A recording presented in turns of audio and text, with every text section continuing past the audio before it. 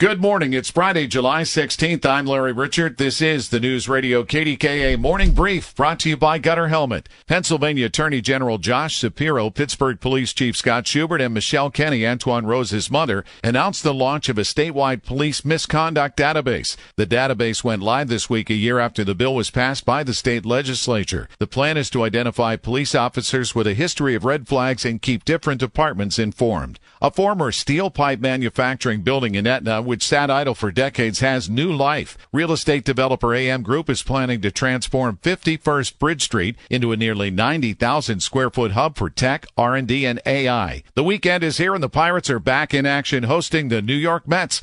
Zambelli fireworks and a tribute to the 1971 World Series champs are the highlights. Tell your smart speaker to play KDKA or download the free Odyssey app.